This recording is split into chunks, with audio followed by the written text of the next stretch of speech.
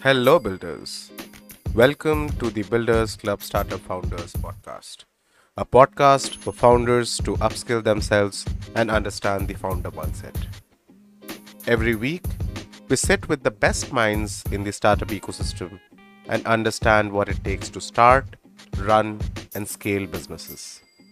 This podcast is from one of our recordings of our water cooler conversations, a weekly community AMA where we get established entrepreneurs to discuss their strategies and their mindset in front of our community members. So sit back, relax, and let's start with the episode.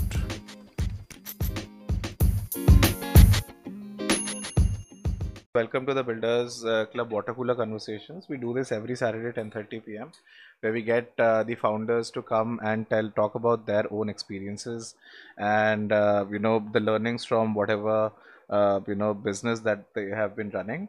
Jaineel has been a very long-term supporter of the club.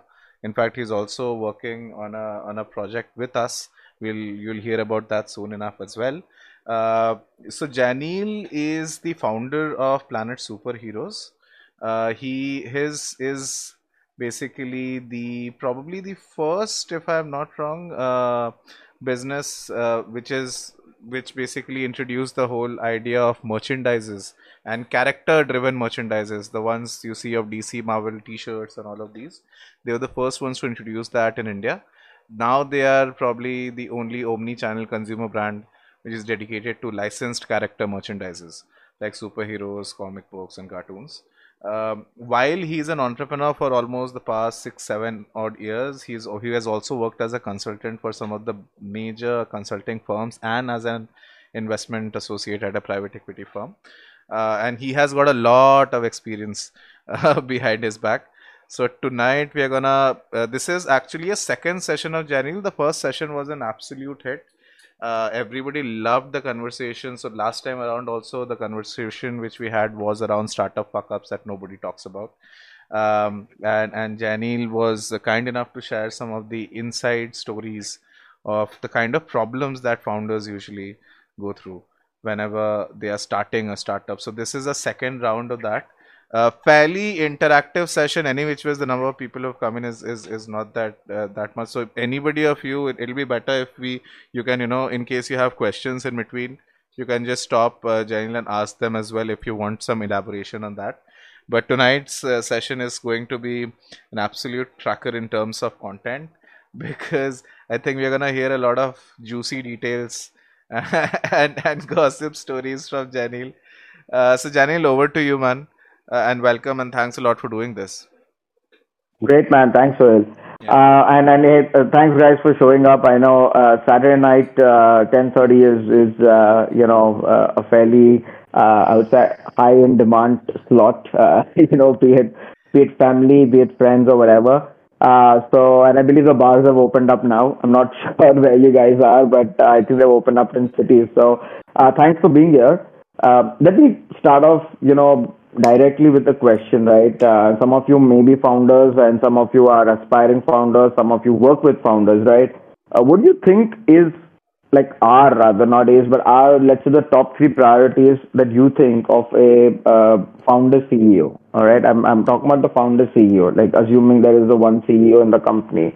And I would love to kind of get your views. There are no right or wrong answers, obviously. And I would love to hear from you and get that feedback and then sort of tell you about what I think and make that a segue into the first topic. So, anybody who wants to just unmute yourself and tell me what do you think are the top three most important things for us, for a founder CEO. What is their job? What is the key most important three things that they need to do?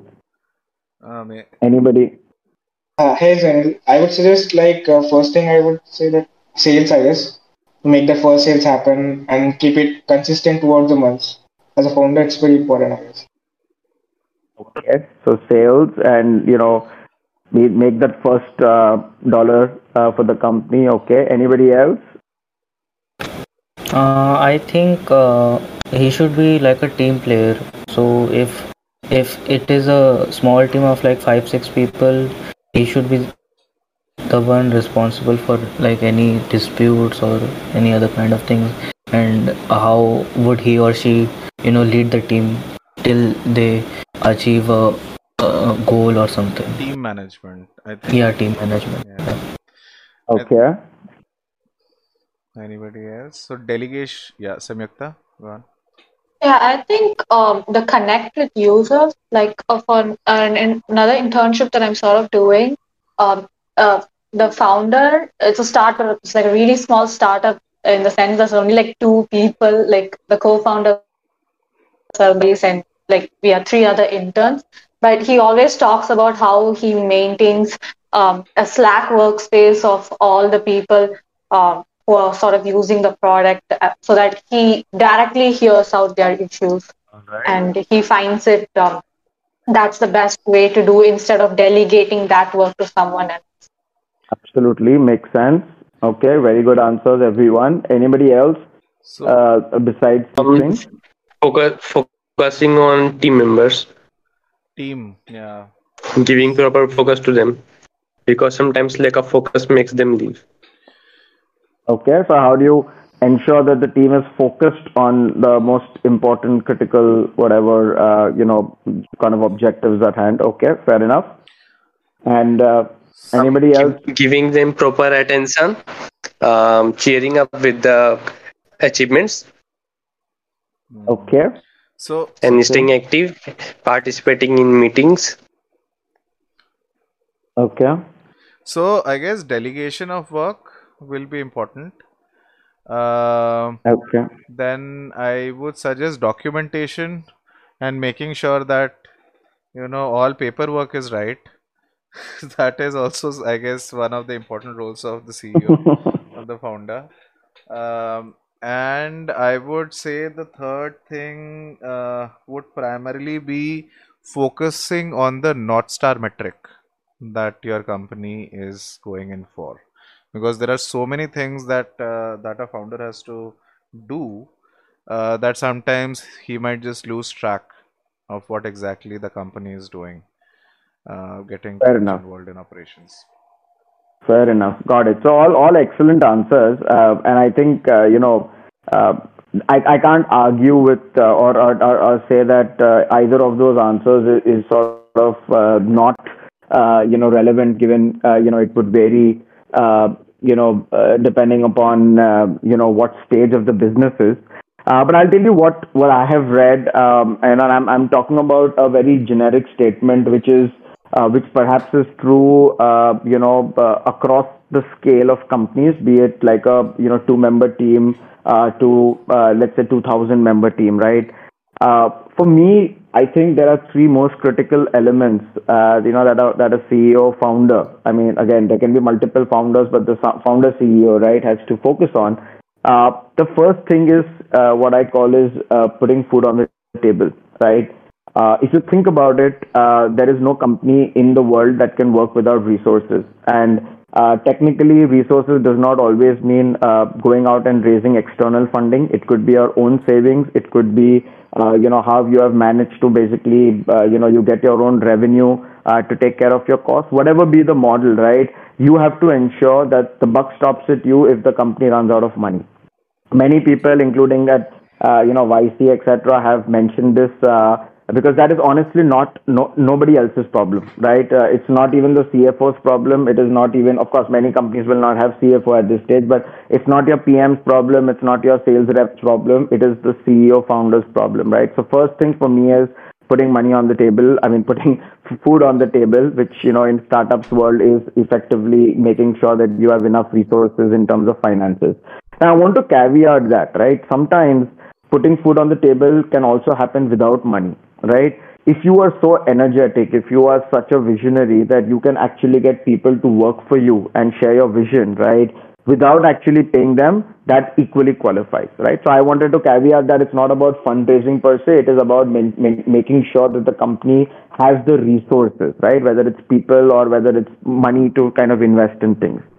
The number most two, most important thing, second most important thing, is basically people, right? Hiring. I think I think that is something which a lot of people end up delegating, at the early stage, which I think is absolutely wrong. It's actually one of the most difficult parts, and I'm talking about it because that's what we are going to discuss in today's session, right? Is actually people management. And a lot of people, you guys, mentioned team players, team disputes management, and those are all peripheral, absolutely, to this particular segment. But even hiring, you being able to hire a quality resource at the same time having the tough purse strings, right, where you don't have enough money, or even if you were, if even if you raised a lot of money, ensuring that the person is just not coming, who's just because he is or she has come because of the fact that they worked at a competitor, but does not have cultural alignment, right? All this is extremely critical on how your company as a team is going to perform and how that human resource is going to get converted to a final output for your company, right? So the second thing which I feel is absolutely critical and non-compromisable that the CEO founder needs to look at is actually get very deeply involved in the hiring process. Now, do I mean that the CEO has to sit and post jobs on LinkedIn or AngelList or whatever? No, I mean to say that the person needs to be involved in the selection process, right? You can have multiple tools and mechanisms and headhunters to bring them to you, right? But the ability to get them passionate about what your vision is, to get them at your cost, right? Also to make sure that you are not being unfair to them and to keep them motivated, I think is a very, very underrated, skill set, which a lot of people forget. A lot of people who are just amazing coders think that they can be great CEO founders. Actually, it's far from the truth, because you need to have a lot of people skills, right? So, and that is going to be a part of what we are going to also discuss, right? And the third thing I think is something which I think Sohail pointed out, right, about North Star metrics. I think goal alignment, objective alignment, and ensuring that the team is always working towards a common vision and shared strategy,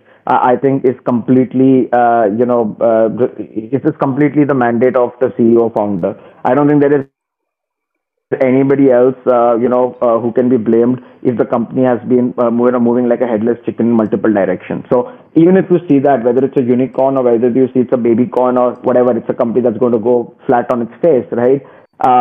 You could be wrong, and you could have had taken a call and gone wrong with your hypothesis, but your ability to put your entire momentum of the team towards those objectives in that short term, medium term, and long term, I think is sort of a very important part of what the CEO founder needs to do.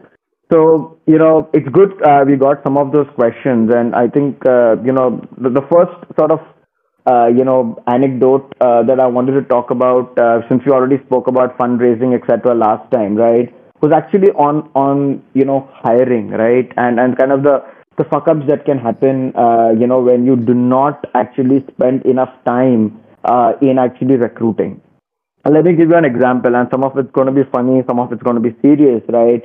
So there was a time at Planet Superheroes where we actually, were building out our offline distribution. Now, offline distribution, as many of you people who are like young and who are more tech oriented can you imagine, is a completely different beast, right? And so was it for me, right? Offline distribution, you're talking about more traditional kind of people, people who have interacted with lalas of the world, एक एक करके दुकान पे जाते हैं, literally like that.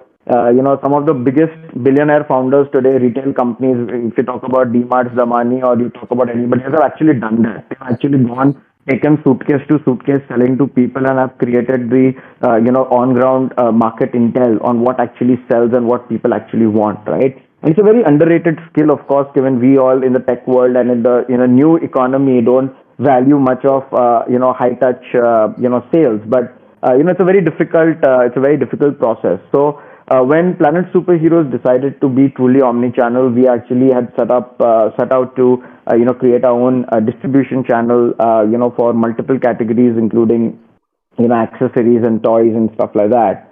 And there was a time I had two experiences which I want to share with this group, right? And it all feeds into that hiring process, right? And the kind of things that sometimes when you are growing quickly, when you have money to spend, you just seem to ignore it, and it comes back and bites you really hard, right?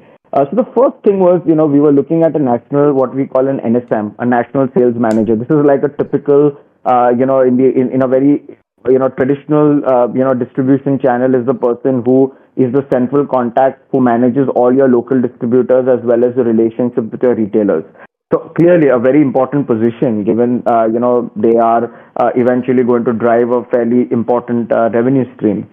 We actually went through a headhunter and we recruited somebody based purely on their previous experience, right? Which was, I think, an extremely important fact that I want to point out because that was a mistake. We said, oh, this person has done something similar, they've got 10 years of experience, blah blah blah, so they will fit, our product already sells, they just need to kind of do ABC. We were pressed for time, we had raised a series A round, we wanted to get things done quickly, and that's it. We recruited this person from a headhunter, mind you. That's very important, right? Now, I'll tell you where the shocker was, right? We recruited, we went through the interview process. I don't think did a great job in the interview process, given clearly this did not come out, but the person, actually came and joined Planet Superheroes on day one. And when the person joined, us on day one, I had another, person from the toy trade who had no clue till date, right? That I've actually recruited an NSM, and he came and told me, guys. I mean, Jaineel, have you done a ref check about this guy? And I was like, no, I think the ref check has not been done, but I would assume the headhunter's done that. But no, I have not done it. Why? What do you have to, do you have something to tell me? And what he told me shocked me, and I'm sure it's going to shock all of you people. The person who joined as an NSM at Planet Superheroes, okay, was a person who spent the last 3 months in jail for a sexual harassment crime that he was proven guilty. So this person has walked out on bail from jail and landed up a job in our company. All right.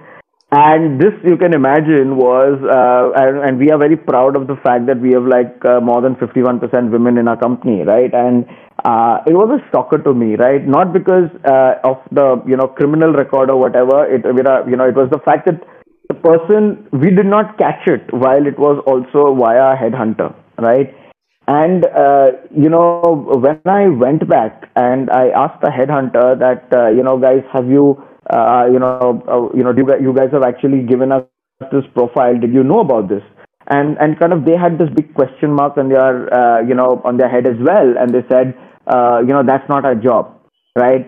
So I think the first real learning, of course, we fired the person immediately, given it is a part of a policy that we cannot have that bit. And the fact that was also, kind of hidden from us. We also later on found out that the person had actually was out of a job for the last 6 months because obviously this thing had happened in his last job profile. He faked it for the last 6 months, all right? He even faked his previous employer's letter along with the fake signature and sent it to us, all right? So I think this could, some of you, I hope, will never have to encounter this crap, but for us, it was a very big red signal that there was something absolutely wrong in our process. We had not done two things which we always did, and I'll share those best practices with you in a while. But we did not take a ref check because we were, on fuel. We had raised money, and we were in a lot of hurry, right? Hire karna hai, we need to get on the market. We need to sell. We could have been stuck with some absolutely toxic stuff in our company, and God knows what else, right? And that the buck stops at the CEO if you're not able to make these, control the kind of people that come in.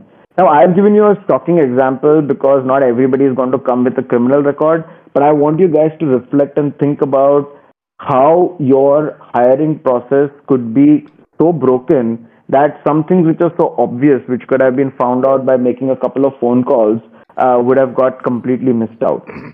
And hence, the first learning, that you want to do is ensure that whatever the position, however urgent it is, however amazing the person is, do not skip out or procrastinate making those 2 or 3 ref check calls, right? It may not be, the previous employer, because obviously there might be a conflict of interest. But if a person has 10, 12 years of experience, and if they cannot come up with like 3 reporting managers to give you a ref check, you need to put that as a big, big red flag, right? And I would love to get some of your comments on this particular topic as well. But I think as a segue into core job and the screw ups that CEO founders can do. This is clearly one of I take full onus and responsibility for it. Was the fact that I did not do that ref check, right?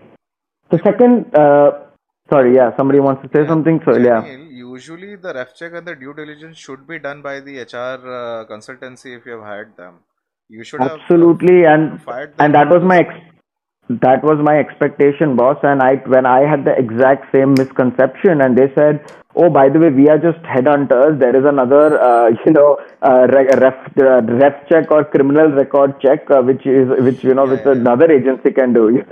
And of course, we never used that agency again, not because they could have been factually wrong, but there was not an iota of regret that अरे यार हम भी improve कर सकते हैं. मतलब if you expect that I'm going to pay you 15% or 7% or 10% whatever of CTC, the least you can do is do this particular ref check from your end, right? But again, the world is, it's a matter of always about expectations and expectations which are not met, right? So it was an amazing example on really really shocking things, and I couldn't believe that for such a small team, like we were not more than 45 people at that point, and we actually had somebody who we had no clue what their history was, right? And of course, the fact that the person had also defrauded and actually, done fake, employment letters, etc., was a big gap in our own employment process, right? Another example I want to give, because now that we are getting into interesting gossip, as Sohail you said, this was about a retail store in Mangalore, right? The person, by the way, is still absconding. If anybody of you is ever running a high touch operation where you have to hire or employ, for lack of better words, blue collared people who are probably not like, people on this group, who are, more tech savvy, or who are looking at, more high value at, vocation. You're talking about retail store managers. You're talking about, people at a sub, 25,000 sort of salary. You have to be even more careful to have the right processes, because there cannot be as much control on people, especially when you have a very distributed, operation. Give you an example of what happened to our store in Mangalore. We had a particular store manager who till date is absconding with almost 6.5 lakhs of our money. Now, you would ask, I mean, I'm sure you guys are like, okay, wait a minute, why the hell does this guy even have access to 6.5 lakhs, right? And that is why I'm covering this as part of the fuck ups that I have done, right? I'm not talking about anything else which you can learn from.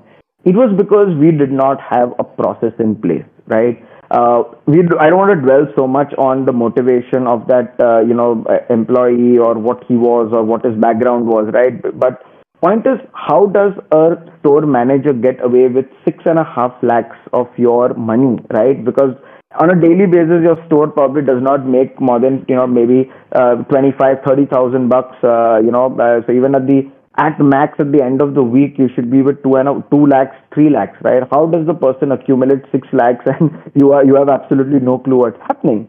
So, which is what I want to share with you guys on what happens when you're in a hyper growth mode, is you start ignoring processes, right? Now, we all know that all banks provide a cash pickup facility, right? They come to you every 3 days, they pick up the money, they put it in your account, and it's all done. Why we had basically also had a cash facility, and what happened was, in fact, the person got caught because of that, and this is why it's a very interesting story. We recently initiated the cash pickup facility, right? And for those who don't know, it's just a very simple service that a bank will come, they'll pick up money from your store and they'll deposit in your account. They charge you some money for it, and most of the banks do that. So we had this cash pickup facility, and the bank basically, the store manager reported XYZ amount of money deposited. He said some whatever 1.5 lakh or something. I don't remember the number. And after 3 days, our accounts guy comes back. Hey, you've not really, we've actually got only like 80,000, right? The person said we are doing 50,000, 1.5 lakhs, and the person has only done like 80,000. And that was the first time that we actually got like a, alarm bells ringing that, hey, is this guy actually lying, or is there, something else happening? Uh, After this, what happened was a very interesting thing. We actually put on a Sherlock Holmes kind of a mini espionage thing where my vice president and a couple of other ops team guys completely unannounced landed up at the store. All right. And at the store, right, we basically surrounded the store manager and asked him to explain. You will not believe the kind of desperation that people would do to cheat you. The store manager was so smart, he had actually purposefully blocked out the camera, cut off the wire, right? And basically ensured when the guy came, he said that there is some problem. And when we then spoke to the camera guy, he said, this is not the camera misfunctioning, there is somebody who's actually pulled the wire out, right? After that, when we told the store manager that, we obviously, confronted him, and he actually accepted the truth. He accepted the fact that, yes, he had stolen all of this money, where he used to basically create fake bills. So he would basically take cash from customers, right? And he would, he would not report that in our sales. So although he was selling the stock, basically, and collecting cash, the customer would pay him money in cash. They would take the stock, and he would, instead of going through a pakka bill or the system generated bill, they would simply, give a handwritten note and say, our machine is not working. Now you can imagine when you have like 25 stores across India in like 12 different states, right? This is a matter of process. When the process goes wrong, when you see some red flags, the store is just not reporting much sales. You need to like kind of put your army out there and figure out with a lot of surprise visits. And we confronted this person, and we actually, he kind of apologized, and he said that, we are not going to, I will return all the money. We took him to his family. His mother returned 1 lakh and said that we promised that the next day don't hand us over to the police. Next day we'll basically give you, we'll basically return all your money. But guess what happened? The next day the person was absconding. Till date the person is not found. There is a police complaint against him. But because he was a local Mangalorean, the police was also in cahoots and has, treat us as outsiders and have not registered an FIR. And till date, when we went back to the parents' house, they completely disowned the person and saying we have no clue what you're talking about. So this seems almost unreal. You might see that बहुत हमारा gangs of Wasseypur वाला वो ऐसा कोई movie है जहाँ लोगों को threaten करते हैं, तुम पहुंच जाते हो लोगों के घर पे. But we are the kinds of people who, for us, every penny counts. It's not free money, and it is our hard-earned money. And this is the kind of stuff that people are capable of. So the takeaway for most people out here from this very interesting story is that it's not just about from the first story that you have to really be diligent about the kind of people you hire and take that extra effort to do whatever ref checks you need. But I think it's also about the fact that you build processes and checks and balances ingrained into your system, so that it's not too late, before shit hits the fan. Which after this experience with our Bangalore store, we have a 3-day cash facility. So the moment the cash balance in any company goes about, any store goes about 10,000, there is a direct, bank guy, and there is a reconciliation directly on Slack with our accounts team. In addition to that, whenever the sales goes down, reported sales goes down to a highly, to a number which is not normal to that particular location. There is a very stringent camera live recording, basically evaluation of happening on what was the footfall, why the sales didn't happen, etc. So again, difficult for a small team that is expanding aggressively, but it was a learning for us, and it was an expensive learning. So I'll take a pause out here, in case somebody has any specific questions on that. If not, I'll sort of go to the next sort of segue into what I wanted to talk about. But I think in terms of people screw ups, we've had many, and I think the next one I'm going to talk to about is going to be more about what you can do during the recruiting stage, which many people don't do. But I'll just pause if there are any questions. I know I've spoken as a monologue, which is not the intention of the seminar. So, yeah. Very, very, very, very interesting story, Janil. I think processes become very important. यहाँ पे मतलब मुझे तो in both the cases I believe that this is something which you left out while you were making that process. Uh, Absolutely. I think the biggest takeaway or the learning, right, for all young entrepreneurs or anybody getting into it is, we'll always be stretched for time, right? We've kind of, really, fantasized about this whole hustle. I'm being stretched into 10 directions. मैं तो सोता नहीं हूँ. यार वो सब अच्छा है लिंक्डइन पे और बोलने के लिए ट्विटर पे सब करने के लिए, but the truth is real solid foundations are built on process, right? And most people, it depends on your personality, but many people actually run away from doing it because it's a hard thing to do. It's very difficult to leave whatever you are doing and conform to the process, because conforming to that process is going to take that additional 15 to 20 minutes of your time, right? And you can argue and tell yourself that I could be doing 10 other things, right? So that comes to the second part, which I think many of you guys might also resonate with, given the first two were kind of completely bizarre things, which I hope people like you don't have to encounter. But most of us tomorrow, if we are raising money, or I mean, we are building a team, be it a product company, be it a services company, we are going to be recruiting people, right? And you're going to get a lot of flowery things thrown at you. Product managers who have done this, engineers who have done that, right? I wanted to ask a question. If anybody has hired out here, how many of you actually take case studies? So if a person comes and says, I have done A, B, C, D, okay, there is one thing that they can be great talkers, right? And you are convinced you with all sorts of, brilliant stuff. But how many of you actually make them take a real case study where those those skill sets are actually evaluated? Anybody out here who's taken a case study for any profile? I have. I mean, that's like a part of the overall process. You have to give them an assignment to do. All right. Anybody else? So, being a student, I have given some applications to the consulting firms. So they did Mm-hmm. ask for the like case studies and all. But yes, Yep.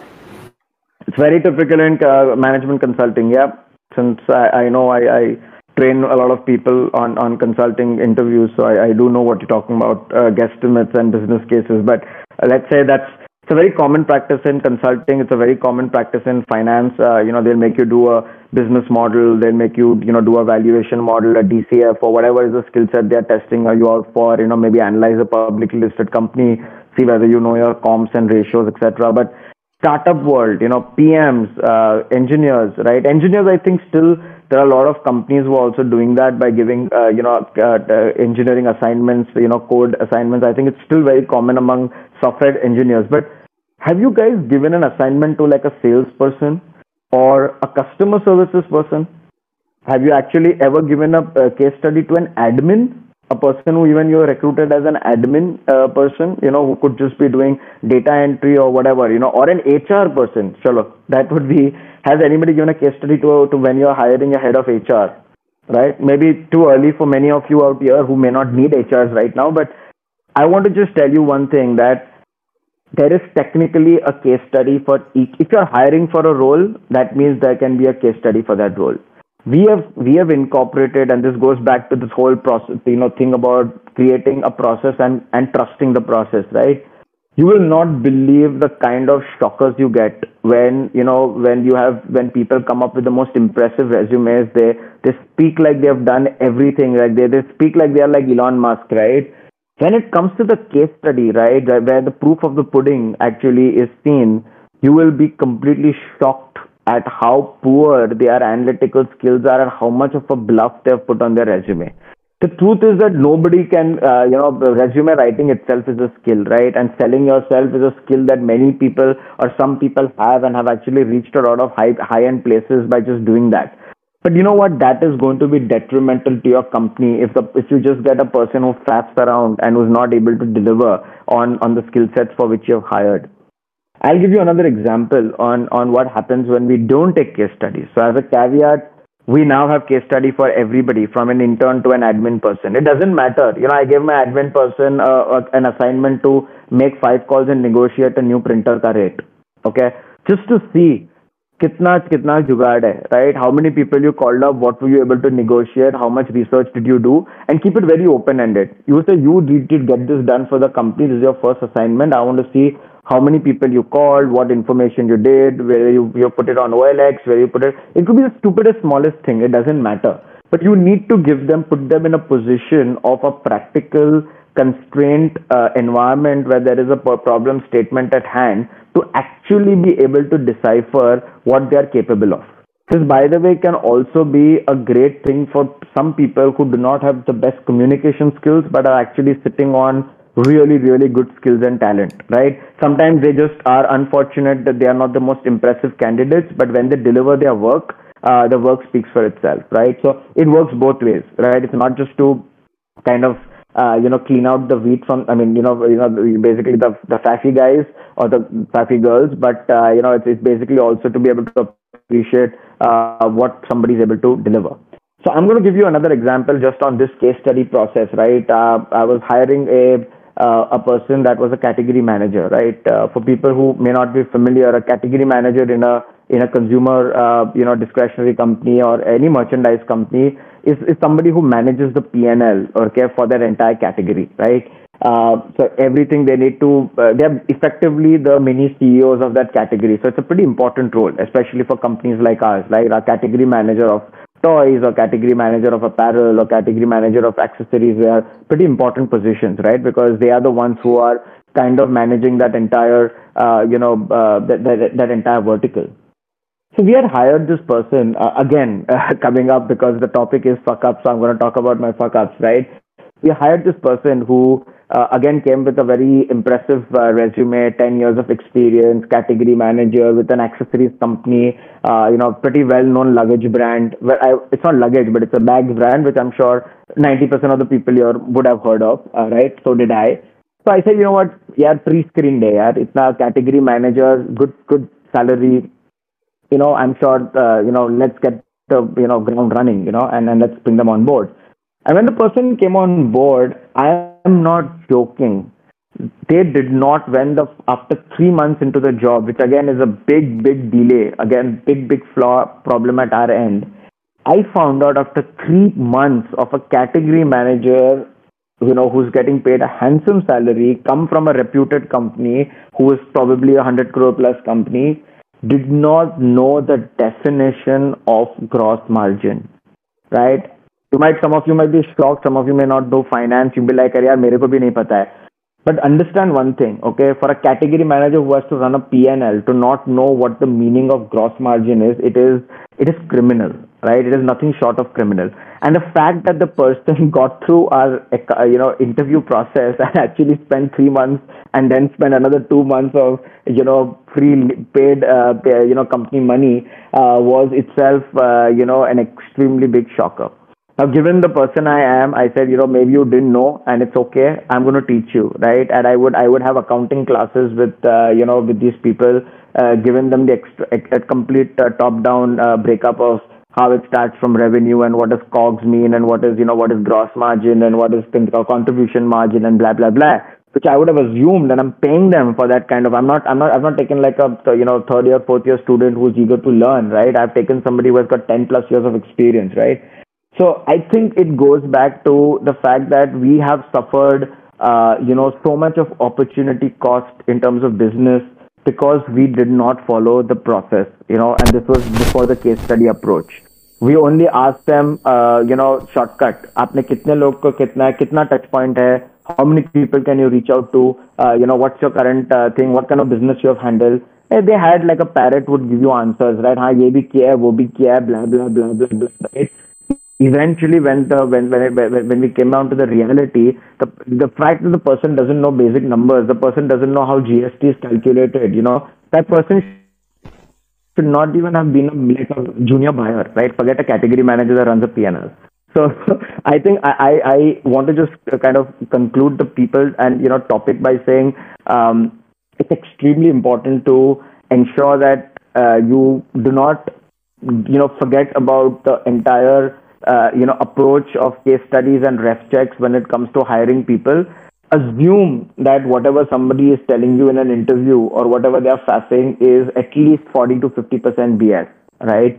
And if it's not awesome, it only gets validated in your case study. Thankfully now when I recruit, I am so satisfied because people who are so impressive with their resumes, when they actually sit and do your case study, and these are case studies which are pretty aggressive, right? I actually see them completely flunking that case study. They are completely at wits. They are not able to kind of move to the next level. And the people who actually have ended up coming in now after we have revamped the process, right, who have cracked the case study, have actually delivered even in line of work. So, I wanted to just share that learning with you guys, that from our screw ups, and these are big screw ups, because every month, every 2 months, every 3 months of an important hire who is incompetent, right, is actually burns a lot of money in your pocket in terms of both actual cash flow but also opportunity cost. Especially when you are in a high growth phase, and traction is sort of very critical for your next milestone. I'll take a pause here. Any comments? Anybody's experienced something similar? Anything? Others, I'll go to the next part. Yes, so I would like to share one thing, like being a student and seeing from it the student's perspective. I get to know about this all things, like you should not like give your false report or say something falsy that it could harm you in the interview process. But then, like how it went for your HRs to recruit him as a person, and like if you could see anything else that time itself, then you could neglect him or you could reject him, right? So like what was your briefing to the HR team, like yes, if you could add that point too. So at an early stage company, first of all, technically, at least my philosophy that it's not really the HR that is equipped to actually hire for functional roles. It is usually either a senior person who's heading that function, or the CEO who needs to be able to hire for the competencies, right? So I wouldn't kind of put the blame on an HR person whose basic job is to bring resumes to the table. But to your point, I think if you're asking that, okay, if the person was so bad, why, what, there must have been something good that you even picked up, right? So if you remember, I mentioned that these people came with a very on paper rich experience in relevant field, right? So if I'm, for example, selling toys, and if there is a person who's worked for a toy company as a category manager for 10 years, the assumption is that the person clearly comes, well experienced, and would have the ability to, actually do what the minimum thing is to sell toys, right? So I think that was what really worked at the start. But given it was also a function of time, it's also a function of, you want to get people hired quickly, you want to start moving. How we are always impatient and want to run, with sort of our strategy that faster you do, faster you're going to hire, faster you're going to deploy.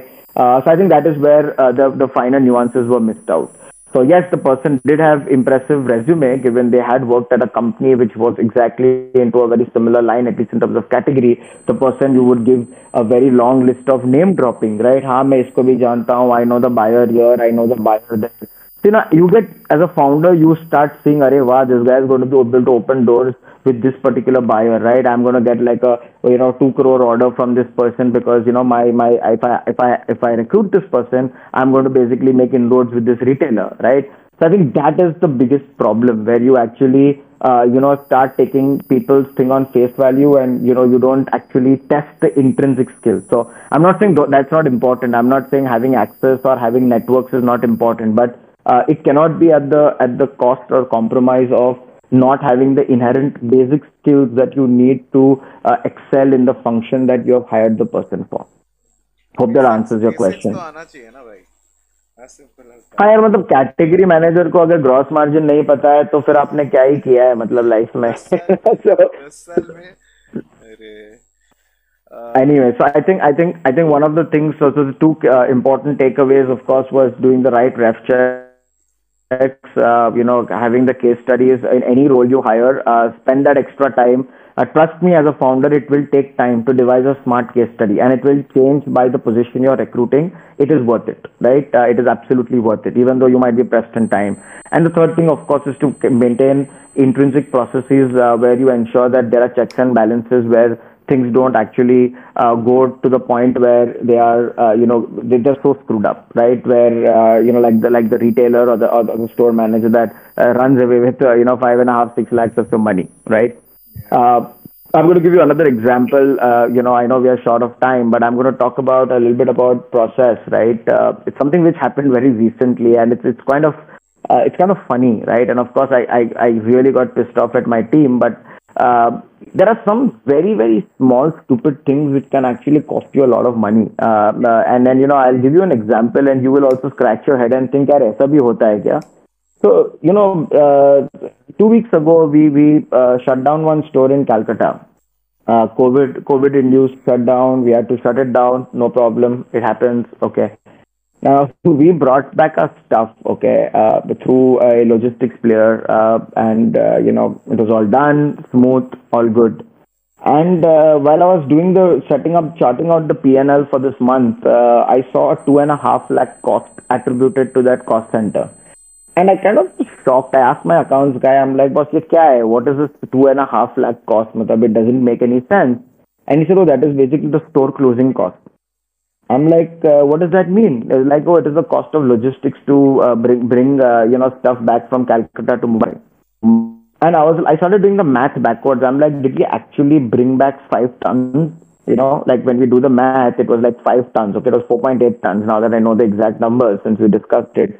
And apparently it was. It was not exactly 4.8 tons of kgs, but it was the equivalent of 4.8 kgs in volumetric weight, which is, by the way, anybody who's worked with logistics knows that it's usually higher of dead weight or volumetric weight, right?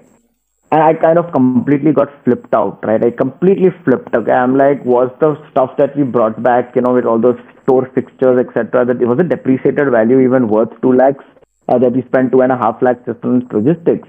And that is a big question mark. I think it was kind of less than that. But then we started investigating. That was how come we didn't know.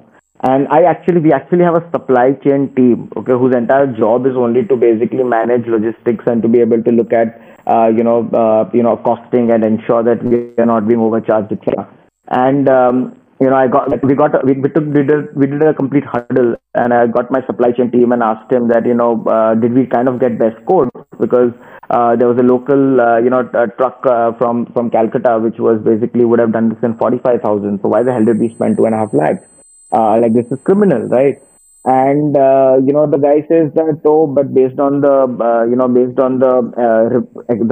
stock report and the equipment report, I evaluated that it was it was basically going to come out to be 42,000 by Blue Dart, and that guy was charging like 48,000. So it still seemed that Blue Dart was the cheapest option, so we went with it. And once the answer decision was made, the people on ground, used Blue Dart. We have a Blue Dart account, and it was shipped. But Blue Dart sent its invoice only this month, where it was 2.5 lakhs. So I said, okay, so what went wrong? If you did your evaluation and if you come up with 40,000, and if it's 5 times more, how can there be such a big deviation, right? You will not believe it. I mean, you guys will all laugh. What was the reason for this? It was not calculation error, okay? It was not a calculation error. It was not that Blue Dart had done anything wrong. You will not believe what was wrong. When the person in Calcutta, whoever, whether it was store manager or my VP, whoever had basically made the spreadsheet of the entire stock and fixtures which are coming back, for some reason, for some weird, completely fucked up reason, decided to hide 25 rows. Please don't ask me why. I don't have the answer on why those rows were hidden, but the rows were hidden. This is so stupid, which is why I wanted to bring it up, right? It was an Excel thing. the 25 rows which had the highest amount of glass panels and all your iron fittings and fixtures were hidden. Maybe because that they might have done some analytics around what was just the stock versus the fixtures, and they would have hidden the cells instead of grouping them or putting a filter. Okay, and decided to send the same spreadsheet to my supply chain team. And the supply chain team basically just did a sum up of, looking at the stock which was unhidden, and, evaluated. He finally, it came out to be like 2.5 tons or whatever it was. And that math came out to be whatever it was, 1 ton, 1.5 ton, whatever the math came out to be like 40,000 rupees, and said it, right? So, according to him, like, he's like, boss, you send me the Excel sheet, and I looked it up, the maths was right, and everything was right. And my the on ground team is like, oh, I don't know, we never, shouldn't you be unhiding the cells and checking it, and then I would ask, why the hell would you hide the cells in the first place? You can imagine something as stupid as an Excel sheet, cells being hidden, okay, cost us an additional. I'm not saying that we would have done it in 40,000 or 50,000. We would have probably done it in like half the price if we had used a local logistics player. But the fact that we did not catch it, and this happened something as early as like 2 weeks ago, right, is something I wanted to share with you, that it really means that you need to, as a founder, when your company starts operating into these really weird territories where tech meets supply chain meets people, you have to have a lot of patience and a lot of frustration to even start telling people, "Arey yaar, hidden mat karo." Start using grouping functions. You might laugh right now, क्या TBC के session पे founder Excel sheet की बात कर रहा है. But imagine that particular thing cost us cost us 1.5 lakh rupees of extra thing.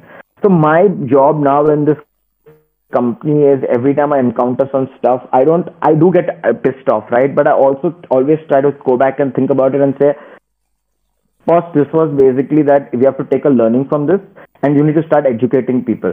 So every time I come across a better function, whether we can do some checks and balances, we can do validation in Excel, we have started implementing it, because the kind of people who are using those tools, are going to come through different levels of competency and different levels of understanding. You cannot expect a warehouse manager that is, used to the picking, packing, all that thing to be, running complex index match functions, right, in Excel. At the same time, a person who basically his whole day sits in an AC cabin has absolutely no ground reality on how do you deal with Mathadi unions, and how do you deal with the logistics things, and how packaging is done, and how much foam has to go. As the CEO, you may call your business whatever. You can have the best tech stack. You can have amazing app, and you can do a lot of funky things. Eventually, your dhanda, if it has any kind of physical merchandise or physical products, eventually is going to be on how well your supply chain is oiled and what kind of processes use that. So I think one big learning from this, and because it was so new and fresh in my memory, I wanted to share with you guys that do not discount on the smaller things, thinking about it as being trivial, right? It will actually impact every small step of your business. And you can imagine, had I not caught it, thankfully we started creating a monthly P&L, which is why I caught this. Imagine if we did not have a monthly P&L, which a lot of founders don't have, right? They assume that accounts to accounts team ka hota hai. We only care about revenue traction because valuation us pe aata hai. You would have never caught it. There would have been some cost item, invoice के हाँ logistics का इतना खर्चा होता है. You would have taken it for granted, saying कि यार ये सब ऐसे ही होता है, ठीक है? And you would have moved on in life. And that is a big problem, that a lot of people, especially in P&L heavy businesses, do not actually go into the details of their cost centers. I'm going to take a pause here. Any questions, any comments? Do feel free to jump in and share if you had any similar experiences, etc. Such an amazing experience, like real ground experience, like. So in my internship days, like these were the small things, like I could see like many of my seniors, like they know the things like how to do, but they did not know the shortcuts and all. So like I used to tell them that if you do this control plus this key, it would be this and it would be that. So that like created some like awesome feeling that being an intern in that company, you are teaching to your seniors like these little techie things they could do, and they could make their life easier. So I guess this is the real experience we all need in the Discord channel, I guess. Thank you. Most welcome. So yes, I think a lot of times social media, people are talking about very big things, things which make them sound very intelligent. But the truth is that when businesses are built with heart and like sweat and blood, I think it's the small things that you can actually impact, that daily incremental improvement in 1% that makes all the difference. And I'm actually quite proud to say that our people who joined as office boys at Planet Superheroes, and we have had an amazing attrition rate. Like most people with us are on average. The company is only 7 years old, and our average employees are more than 3.5 years. So, I've recruited each one of them, and many of them, I mean, most of them are still around us with the highs and lows. But the thing that I'm most proud of is the fact that we've actually been able to upskill them. So people who joined as office boys, who basically had not even touched Excel in their life, are today doing data entry and at least at a minimum are able to copy paste formulas. I didn't expect them to write formulas, but they have a feeling of being able to kind of move one step ahead. The thing is, you do not always keep ding and bitching about people and say, "Arey, tumko ye nahi aata, wo nahi aata." You need to equip them, educate them, and create a process of learning in your own company. So we do have something called Thirsty Thursdays where we catch up over I would say a much lighter setting with booze and stuff, and it's an open setting, and we always discuss one topic of learning, and the learning topics are never all this hi-fi. Okay, ye hai strategy hai, vision hai, that's all good, that's important that the founder gives 10 minutes, but it's always one topic. How do I improve? How do I know the best functions of Slack? Am I using Asana well? Do I really know the features of G Suite? Right, most of people don't even know the best efficient use of their own emails. हमेशा कुछ भी होता है email पे search bar पे जाते हैं, एक सिंपल फिल्टर नहीं लगा सकते. They don't know auto forwarding. There are so many tools, right, which people don't use. This can make life simple, and it will effectively change the efficiency of your entire business, right? Kind of linked to process, but this needs to be driven by a process champion. Usually needs to come from the top, unless of course you're a scaled company and has a solid COO. Then it comes from the COO. Otherwise, CEO at the moment is everything, right? Janitor bhi ho, entertainment officer bhi ho, HR bhi ho, sab kuch ho, right? So this at this point in our company comes from the CEO, right? Last topic I want to talk about. Sohail, how are we doing on time? I know we are already 10 minutes, and I also want to be mindful of that. Yeah, as long as the people here don't mind. Namita, how's been your experience till now? Yeah, I love what insights and stuff. About. I was asking Namita. Namita, what I'm is going to talk Hi, about. Hi, sorry, who's that? that is Namita. Oh I'm yeah. sorry, Namita here. So, Jaineel, I think your experiences are pretty awesome. Actually, like many years back, I had tried to, run a very small apparel shop wherein, which I just got like merchandise from Jaipur or something, tried to sell it in Bombay. And then, very similar experience. I kept an office boy and then he kind of ran off with the goods and stuff. But yeah, like amazing lessons. Like really thankful to you. And you're absolutely right. I mean, like when you hear such real stories, all the gyan on LinkedIn seems so redundant in a way, right? Absolutely, absolutely, and that's pretty much I think the purpose of these kind of Discord communities. When many of these people are also on a one-on-one connect. So I think the last segue I'm going to do, which I think is my favorite topic, and and I think you guys will enjoy this, right? It's a topic called leverage, right? I don't know, I don't see too many people talk about this anywhere, but trust me, all the smart founders, this is their what we call that mystery weapon that everybody is holding. Now, let me first explain what it means, right? In any conversation in life, right, when you are basically in front of a recruiter or you're kind of applying for a job, you are or you are negotiating a sale, or you are basically negotiating a buy, right? There is the most important concept that you want to keep in mind, okay, is what is your leverage, right? Now, I'm going to give an example again from Planet Superheroes because that's the most relatable as a live experience. But and I'll come back to how you need to think about leverage in your own businesses or in your own encounters, right? So currently, as you can imagine, in COVID, right, the people who I think have been in the worst position right, are probably, of course, on-ground people, blue-collar people who lost their jobs because they don't have livelihoods, etc., right? And of course, people who have lost families and lives, and nobody's had it worse than them. But if I were to break it up in the entrepreneurship community, right, the people who have been most impacted as entrepreneurs in because of COVID have been retail entrepreneurs, right? Anybody that actually had brick and mortar stores, right? And among those, the worst people have been the ones who have got brick and mortar stores in malls, right? Because most malls basically sit with 6 to 7 months of deposit and have at least 2 or 3 years of lock-in, right? So as you can imagine, we had 25 stores before COVID, and we were on a crazy expansion spree from September 2019 to February 2020. Imagine the timing. Okay, we put in 12 new stores in that period, and some of them unfortunately did not even see an entire 2 quarters of actual business, right? Because of COVID induced lockdowns, etc. But what is the topic I'm trying to tell you, okay, is about leverage. Now, COVID has hit everybody pretty badly. And, one of the worst things that happened with landlords and, retailers, right, is that what happens in terms of your contracts. What happened is that people who had leverage, the big guys, right, the Reliances, the future groups, the Tatas, right, they're too big a customer for the malls to basically screw up with, right? Again, that is what they had. They had leverage. What did they have leverage? They had leverage of future business.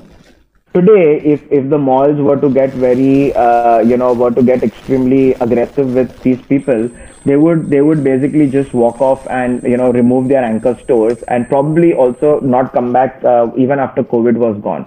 So that was leverage which they used to be able to negotiate better terms or some kind of discounts, etc., etc. Is my assumption, because most of them are pretty much still there and active, right? But who got hit the worst? It was people like us. It was small brands, right? Vanilla stores, basically, who don't have leverage, who have not leased out 5,000 or 15,000 square feet in a mall, right? You are in a way dispensable because today you are there, tomorrow you are not there. Itna bada farak nahi padega to that mall owner, right? I'm talking about malls. I'm talking about the big malls, right? Who have like got 25, 30, basically brands that are already there, right? But what was interesting is, and I want you guys to think about this experience, is that we all have some leverage, right? And our leverage was not the same leverage as a Reliance or a Future Group, right? Our leverage was our knowledge. Now I'm going to peel the onion on what I mean by that, right? We basically got after we basically went and back and forth, we had a very simple philosophy of basically tackling with COVID, right? We said we will do what is ethically and morally correct and what is fair. In this situation, there can never be a win. Okay, it is going to be a loss. The question is going to be, is the loss going to be equivalent for both the mall or the landlord as well as us, right? So we came up with our own metric that we are happy to pay the common area maintenance. We are also happy to pay our revenue share. And people who seem to be more we were also happy to pay a little more than that, right? All this is complete loss because you are no businesses happening. There is no footfall. You are paying for your salaries. You are paying for all of this stuff. But situation aisa hai, right? But what we were completely against is somebody trying to arm twist you, especially the malls, could basically show you contracts. They would take a contract to you and say, आपने sign किया है 2 years of lock-in, okay? आपने ये minimum guarantee, मतलब basically rent आपने agree किया है. So by contract you are liable. If not liable, तुम्हारा deposit जाएगा and we will sue you. Okay. Now this is what they thought was leverage that the mall had. The malls did not care. They would have never done this with a Reliance or a Future Group. That they'll do it with us because तुम निकल भी जाओगे तो they have got 6 months of a deposit, right? They used a lot of strategies, very, very, very dirty, poor tactics. They would stall. They would not respond to emails. Eventually they would just send invoices and they would not respond when you kind of tell them, hey, this invoice is not correct. What kind of nonsense is this? I'll give you an example. There is a mall in Delhi, in Vegas Mall, and I don't mind being public about this because it doesn't matter. It's the truth. Our rent out there is 2.5 lakhs. Okay, and there is over the last 6 months, the average revenue out there has been 95,000. They expect us to pay 2.5 lakhs of rent, and when you have revenue of 90,000, so revenue minus COGS, minus salary, minus electricity, minus all that. Okay, so now the numbers aside, I'm going to come to the meat of the point that they basically said our mall does not agree with. We said, you know what, we are not going to work on this. We're going to work on a revenue share. We don't mind paying for cab, but we are going to pay. We are going to do revenue share, and this is our proposal, right? They would come back and tell us a mall management has rejected your offer. It is not acceptable to us. So you, according to this contract, you basically need to send us this money. Okay. This has happened in multiple malls. I would not just single them out. Another mall, VR Mall in Surat, actually sent us a legal notice by some of the most reputed law firms, AZB partners, okay, AZB partners. Okay. Now, there are two things you can do as an entrepreneur, who I'm assuming all of us at the stage where we don't have millions of dollars and a legal team, to hire and fight it out, right? You can get arm twisted and say, "Yaar, ab Bhagwan ho, ab jo bole kar de," okay? Or you basically become armed with information and come up with an aggressive stand to protect your interests, right? And because I am who I am and don't like taking shit down, I actually responded to AZB's legal notice by myself, okay, like in legal terms, and I cannot share that on this group, but, I have shared it with a lot of my friends, lawyers who kind of did believe and said that that was a fairly good job done, right? But I'll tell you what was the meat of it. There's a very simple thing that we as consumers, whether you are signing any contract, whether you are signing any kind of agreement, right? There is a theory of reciprocity, right? A section 52 of contract law says that, if somebody charges you for something, they are also liable to give you the services which are tantamount, right? We basically caught the mall the moment they moved out of their ethical and moral compass and did not talk about COVID, did not talk about what our business is, what it impacts us, when they took the selfish stand and showed us कि contract में ये लिखा है, ठीक है? हम लोग ने उनको contract का ही पट्टी पढ़ाया. And I'll tell you what क्या contract का पट्टी पढ़ाया.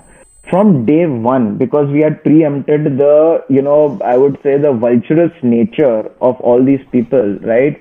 We were tracking each and every day with photographs where the mall was actually either shut or the operations were not at full business hours.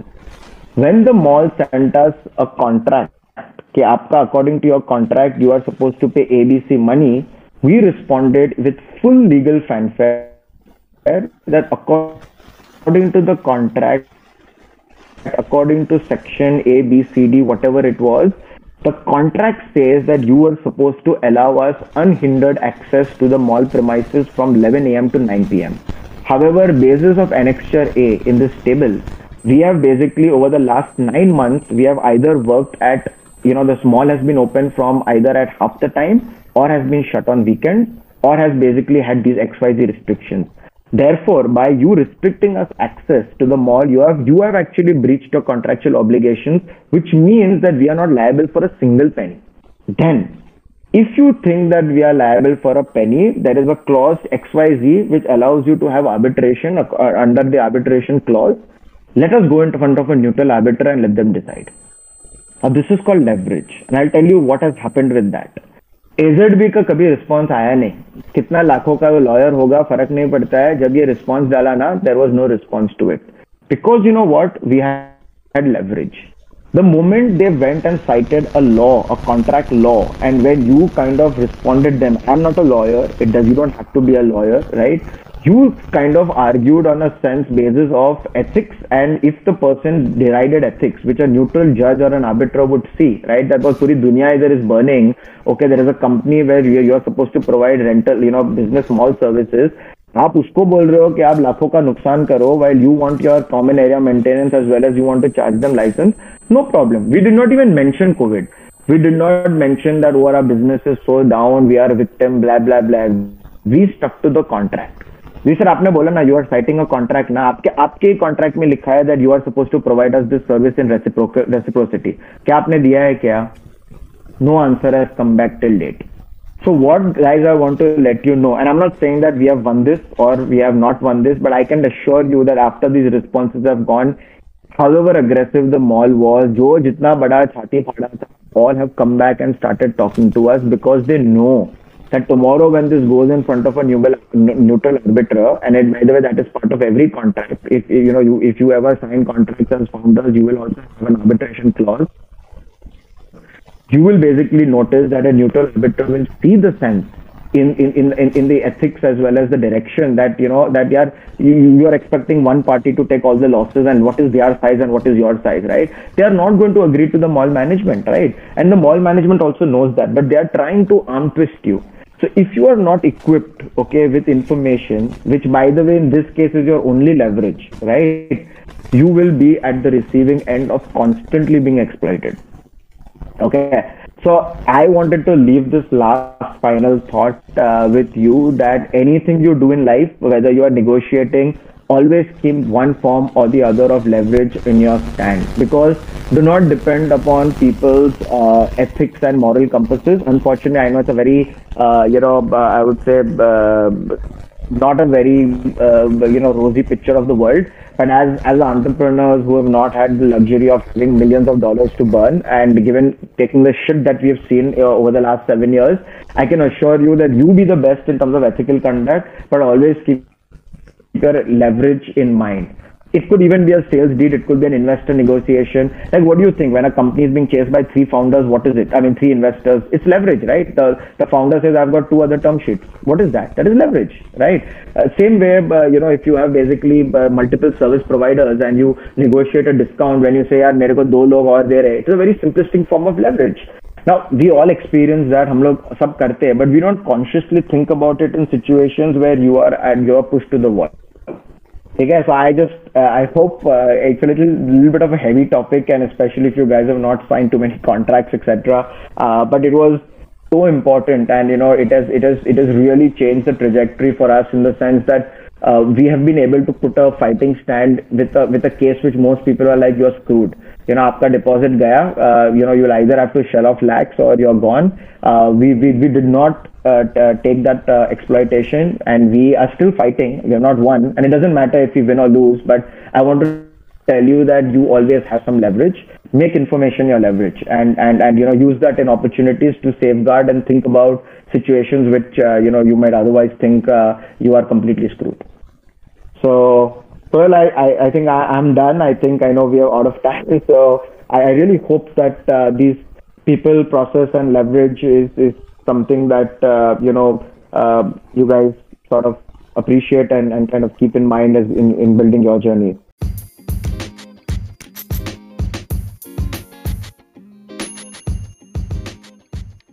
That was the episode. Hope you got some rich insights for your idea from this. If you liked the episode, do share it with your friends and rate us on Spotify, Google Store, and iTunes.